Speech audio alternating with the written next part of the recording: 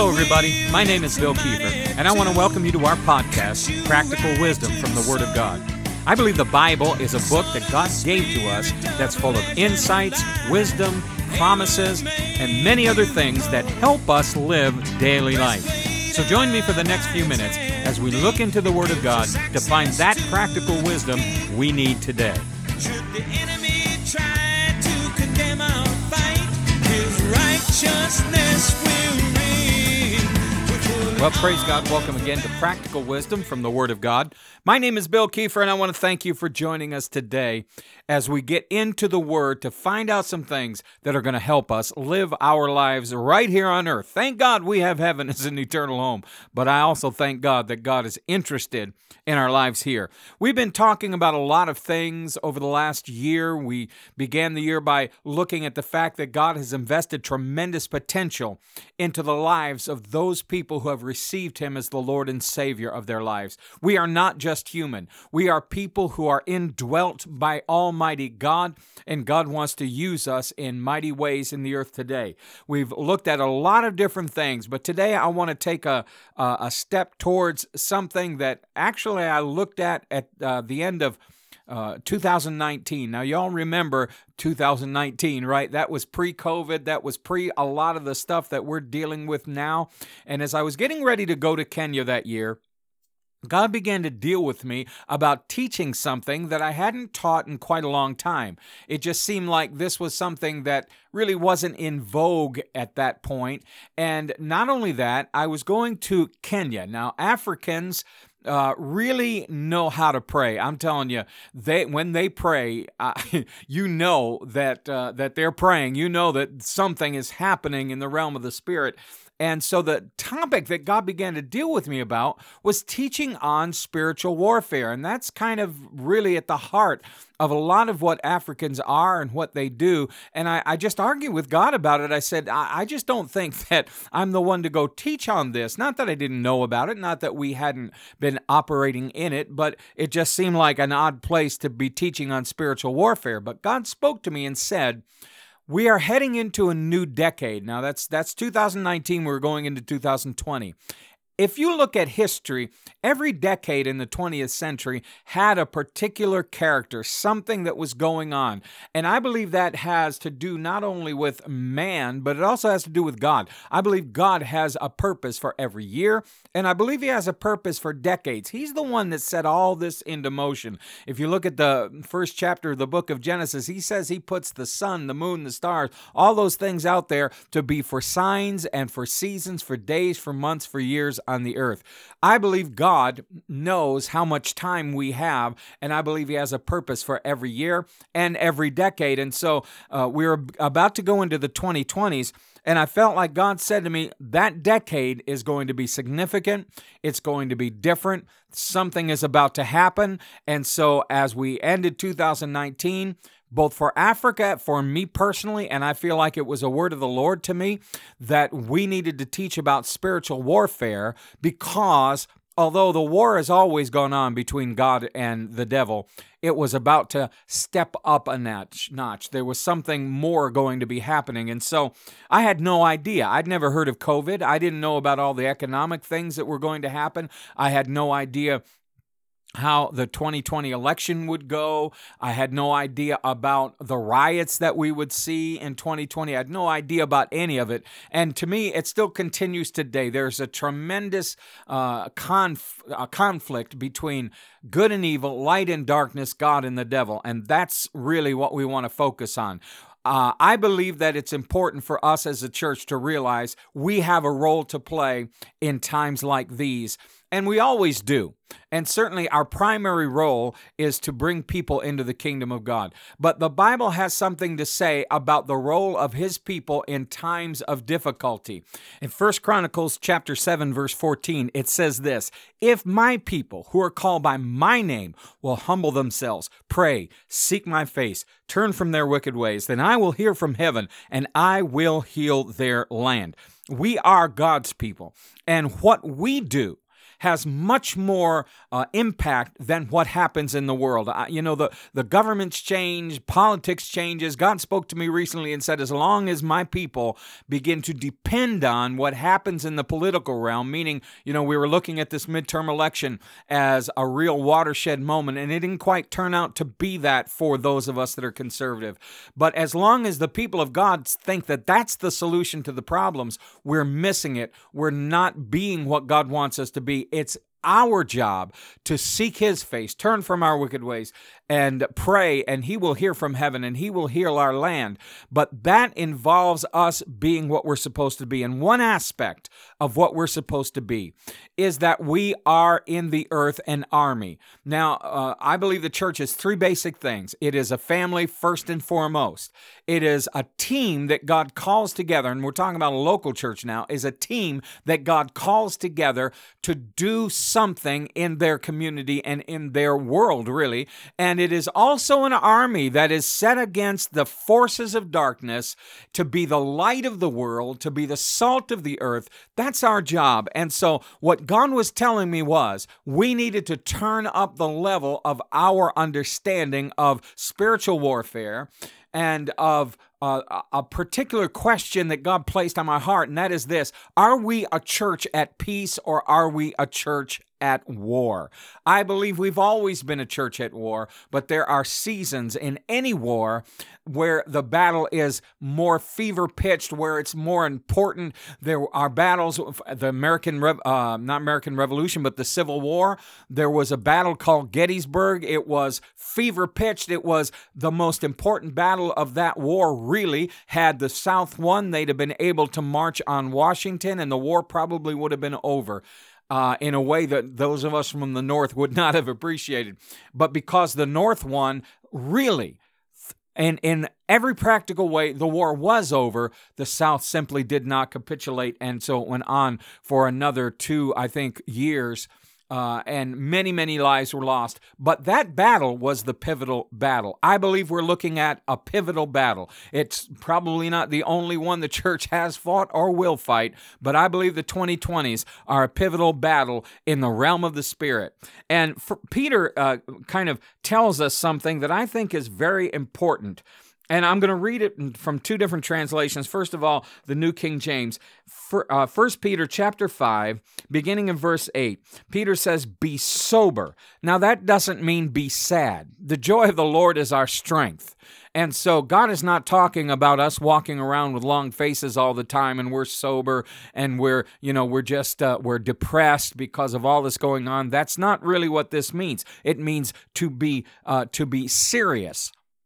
I think it's time for us to consider that the Church of Jesus Christ needs to get serious about the things of God, about its role in the world, about standing up for righteousness, about coming against the evil. And we're going to talk in a moment about the nature of this war, but in coming against the evil that desires to tear down godliness, to tear down God's people, and to cause us not to be able to bring into the kingdom of God the people that God knows needs to come. And this enemy that we have also is against us personally. So Peter says, be sober, be serious.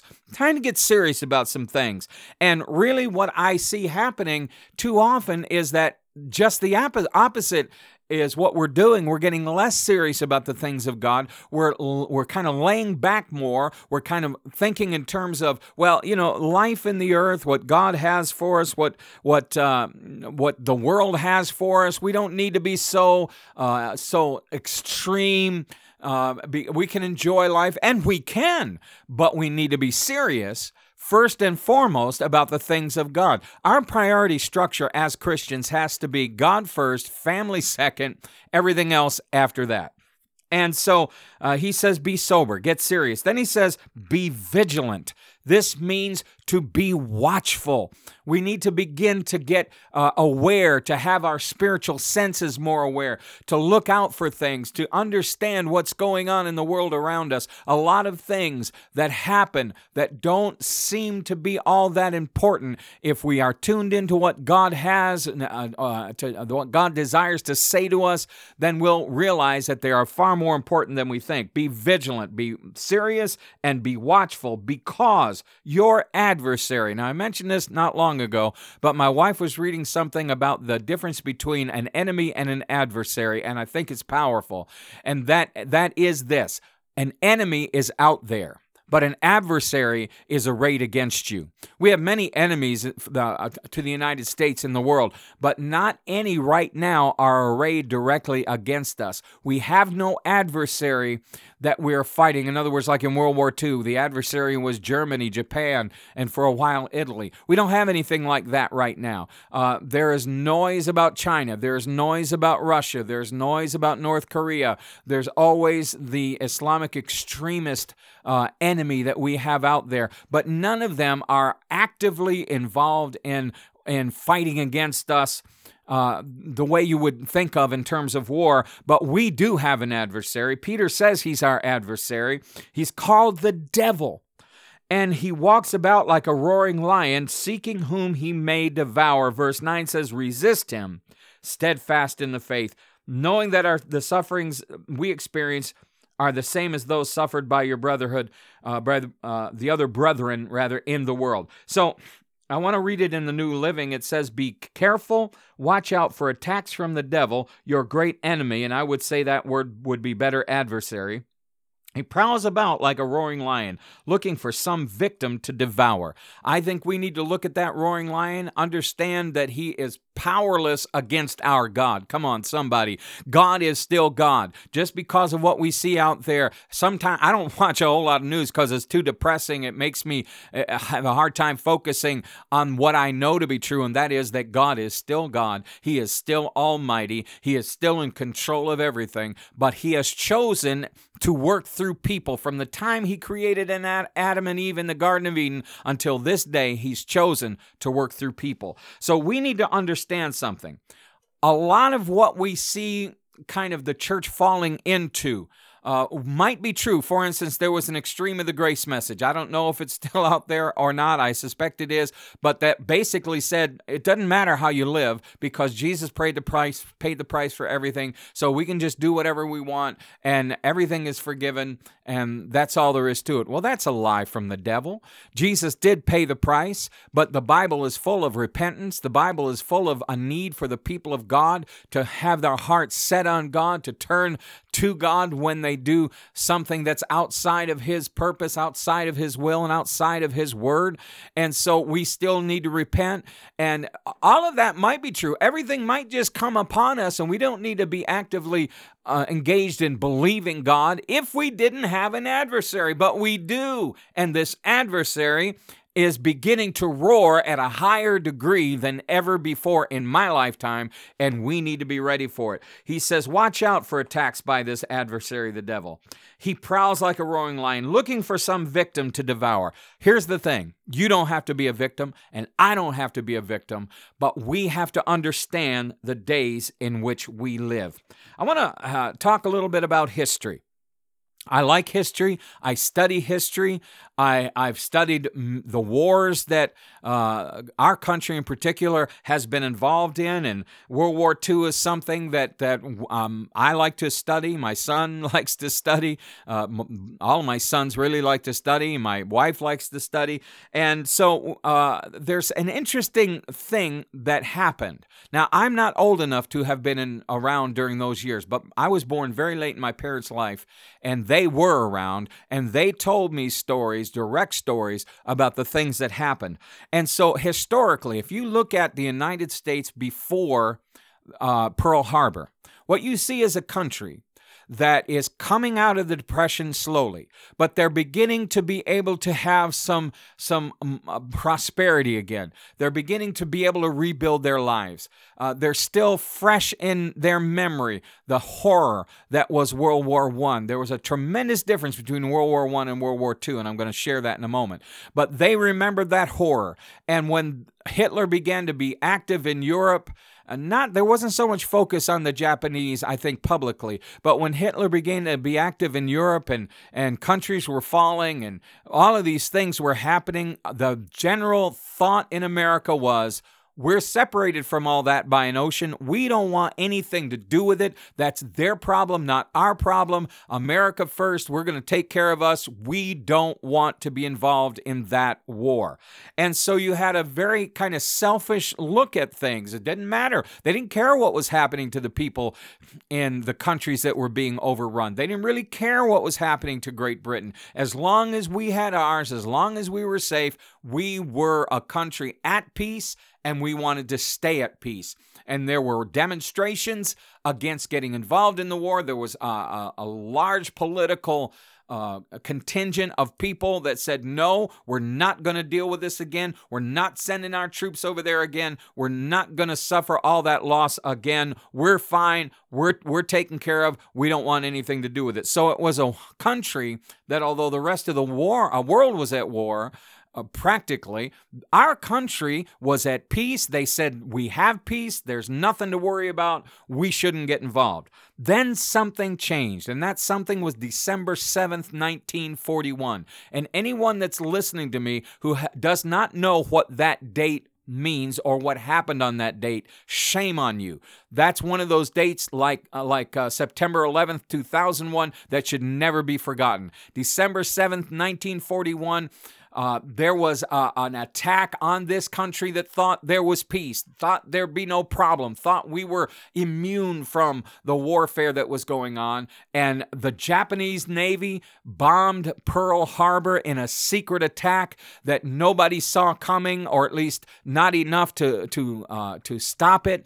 And there was a complete surprise on our naval forces in Pearl Harbor. A great part of our fleet was there. And so there was this tremendous attack, tremendous loss of ships, and tremendous loss of life. And almost overnight, my parents told me about this. They shared with me what happened in the United States at that time. Almost overnight, this country went from a country that was at peace and that said everything was fine, nothing will happen to us. They realized that this war had come to them, and overnight, they began to do things like take up collections for rubber and scrap metal.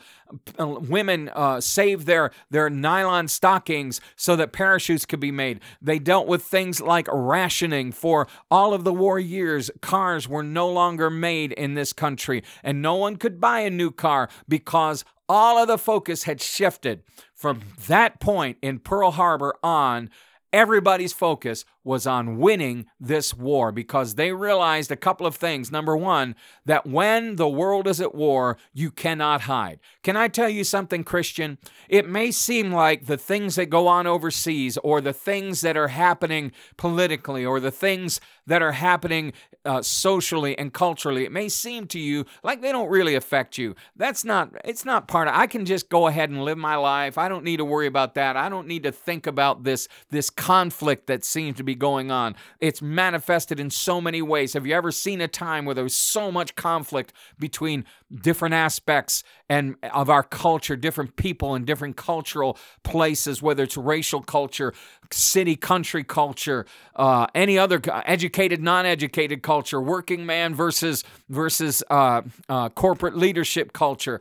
All of that, there's so much animosity, so much conflict in the earth. And we think often, because it may not affect us directly, it doesn't matter, but it does matter. We are at war. From December 6th to December 7th of 1941, the United States went from being a people at peace, focused on their own lives, focused on building their own prosperity back, and some just not just prosperity, but just having something, having food again, having something, some kind of work. They were focused on that to December 7th and on through the end of that war. The main focus in everyone's life. Now, I'm sure there were exceptions, but you didn't see a lot of anti-war demonstrating or anything like that. You didn't see people demonstrating or complaining so much. I'm sure there were some who didn't like it, but they dealt with the rationing. Meat was rationed, sugar was rationed, milk was rationed. Just about every staple was rationed, and you could only have so much. But people understood that we could no longer hide from this war that was affecting the globe. And I think they began to understand something else. The difference between World War I and World War II is that World War I was largely a political war, but it had a lot to do with gaining territory, who controlled what territory. World War II was not about that. World War II was far more about who could control or who dominated humanity from that point on. Adolf Hitler and others like him, they weren't concerned about just gaining territory. He talked a lot about the Germans needed living space, but his desire was to dominate the entire world. And that is just a manifestation of the desire of Satan to dominate the future, the destiny, the lives of God's children called humanity. And so this was not a war between just groups of people. As a matter of fact, this was not really ever a war, and many didn't really know this. But if you look at it from a spiritual perspective, this wasn't a war against the German people, the Japanese people, or the Italian people. And I think most people understood that. This was a war against an ideology. This was a war against a system that had those people under their control. The people were not the enemy. The system was the enemy. Now, there were many people that got caught up in that system, and they began to fight for that system, and then those people had to there were consequences that came on them for being aligned with that system, but they were never the enemy. As a matter of fact, it was always a war of liberation. I was in Germany in 2010, and we were going to go, my youngest son and I were going to go visit Normandy. And as we went through Germany ministering, we were really hesitant to talk about that because we thought, how will the German people feel that we're trying to minister to, knowing that we're going to a place to celebrate a victory where their grandfather may have died or their fathers may have died? But when it finally came up around a dinner table, what they said to us, the family we were staying with, what they said to us was this: we look at Normandy, at the invasion of Europe in France, as a liberation for us as much as it was for the French or for anybody else. It was always about liberating people from this terrible system that crushed people, that tried to control people and dominate people. But that is the nature of the devil. And that's the war we're fighting right now. But the question is, are we a church at peace or are we a church at war? If we're a church at peace, then we focus on ourselves, we focus on just enjoying life and enjoying our family and being good Christians. You know, we don't want to be too bad. We don't want to do anything too bad, and we certainly should witness, but there's not this focus that I knew when I first got saved and into the 70s, 80s, and 90s. We were really focused because we understood something that there was a war on, and we were on the front lines of that war. Today, it feels like the church is thinking we're at peace. And that being the case, that takes away our focus on the things that will help us win this war. We do have peace. Let me just say that. We have an inward peace. God says in Philippians that we have a peace that passes understanding. That's something that we need to focus on as well, because in the middle of war, we need to know that there is a peace of God in us. But what are we doing?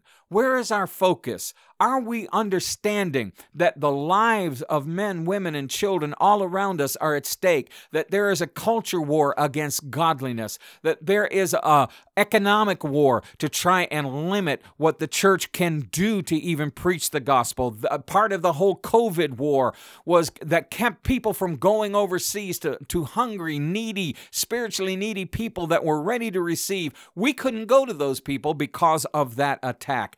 It was part of this war, and that war ramped up in 2020 and 2021 and 2022 and will continue, I think, throughout the 20s. I don't know for sure, but we need to understand we are not a people at peace. The Church of Jesus Christ is in the middle of a war, and it's a desperate war, and it's an important war, and it's one that we cannot lose. Now, here's the good news. We won't lose it. No matter what victories the devil may win in this decade, we won't lose the war because God is on our side. Almighty God is going to win in the end. But what will our part be? Will we play the part that we should? Will we be part of the solution, or will we just lay down and become a victim? Remember that 2 Peter 1 in the New Living, I like it because it says this roaring lion is looking for some victim to devour. I'm not a victim. You're not a victim. I don't want God to move in spite of me. I want God to move because I'm playing the role I'm supposed to play. I want to look at another scripture, and this scripture is in Ezekiel chapter 13. And this was a time in Israel's life where they were at war. Now, the northern kingdom of Israel actually had already gone into captivity, but there was the southern kingdom. At that point, there were two kingdoms that made up the overall nation of Israel that we think of today. The southern kingdom was Judah and Benjamin, and they were basically the ones who were still keeping their hearts toward God. They were still keeping the law as God had given it. They were still worshiping in the temple. The northern kingdom of Israel had walked away from all that, but they had gone into captivity. But now, because of compromises in the southern kingdom, that kingdom was also under threat to go into captivity. And the prophet Ezekiel, he was not a very popular prophet of his day. He didn't really say things that people wanted to hear, but he told them what they needed to hear. And in verse 10 it says, because they have seduced my people, saying peace when there is no peace, and one builds a wall and they plaster it with untempered mortar. We'll look at that in a moment. Say to those who plaster it with untempered mortar that it will fail. There will be a flooding rain, and you, O great hailstones, shall fall, and a stormy wind shall tear it down.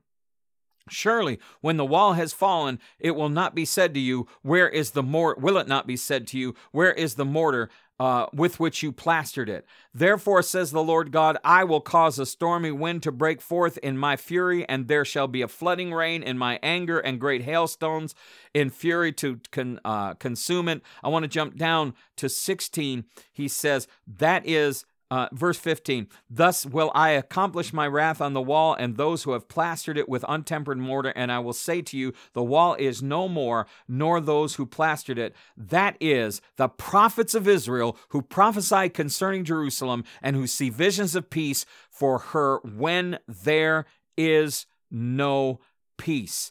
It says in another part of this section that they were prophesying, and they were hoping. They were hoping that their words of prophecy would be confirmed. You know, I've been involved in much of the prophetic movement over the last number of years. I highly believe in prophecy, but I think too often the prophecies that we're hearing are really flowing from what people want to hear instead of what people need to hear. In this time, there were prophets all over Judah declaring that nothing's going to happen. I mean, the kingdom of Israel went into captivity because they were evil, but we're the good guys, and nothing's going to happen to us. And they began to proclaim peace. Everything's going to be fine. Everything's going to work out. We're not going to have the problems that they did. But God says to them that they had been plastering with untempered mortar.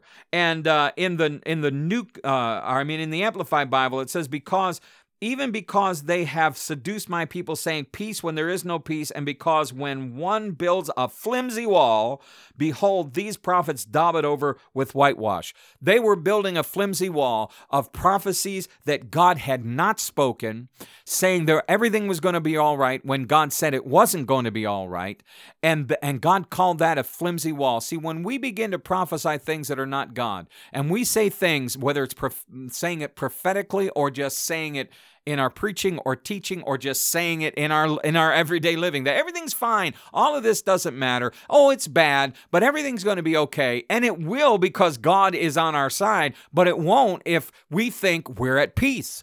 The problem with what the prophets prophesied was, you're at peace. You don't have to worry about the war. Don't get involved.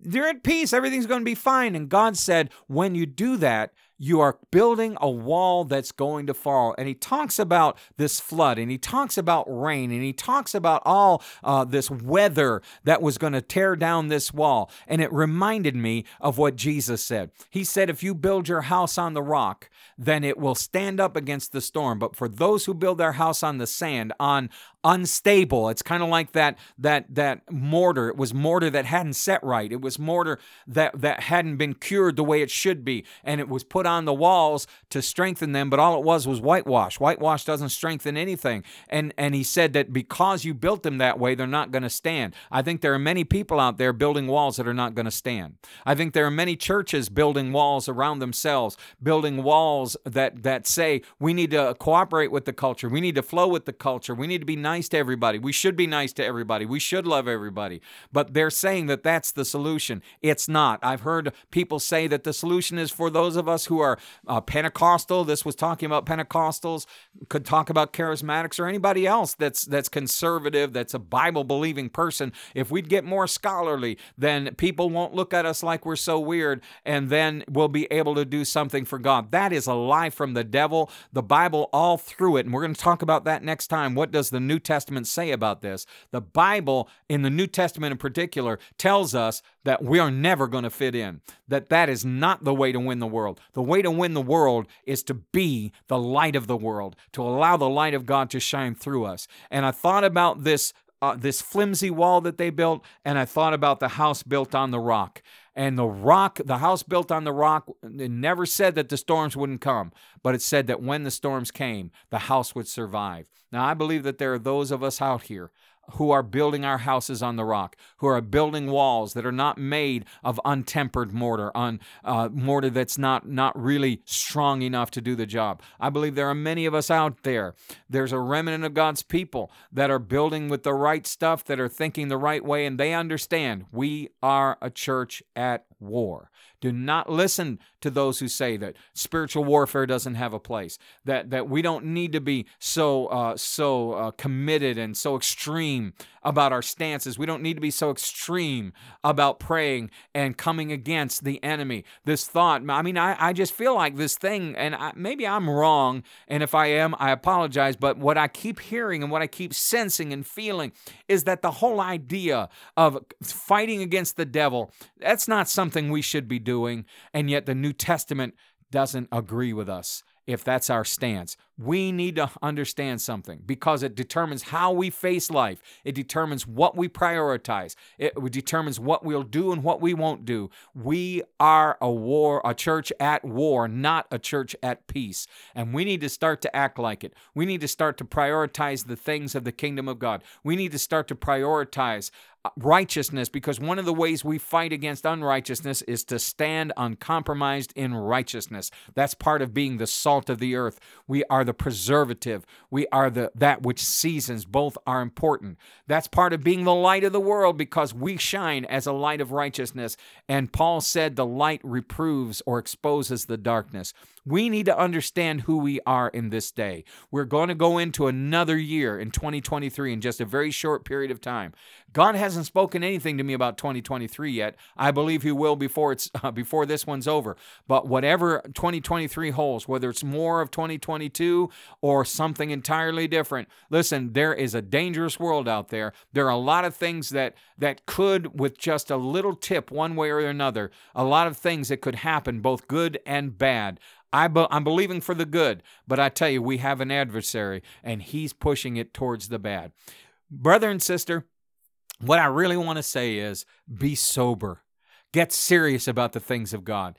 Get vigilant. Keep your eyes open. Watch out for things that we need to stand against. Be praying for God's will to be done. That's part of the warfare. Be living as Christians right out there in the world with righteousness and integrity. We need to make our righteousness and our integrity and our holiness something that we will not compromise on, that no matter what people say, that we will not back off that, but temper that with our love and our mercy for those who need to know Jesus. Our enemy is not the people. We are living in the world, and the world is a system. Just like Nazism was a system, the world is a system that has held many, many people captive, and right now it's trying to expand to the point where it can control everything. We cannot allow that to happen. We must stand against that. We have to pray. We have to go after those who are held captive. Just as when we invaded Europe and the other battles in that world war that was fought by our forefathers, that was a war of liberation. I'm talking about a war of liberation.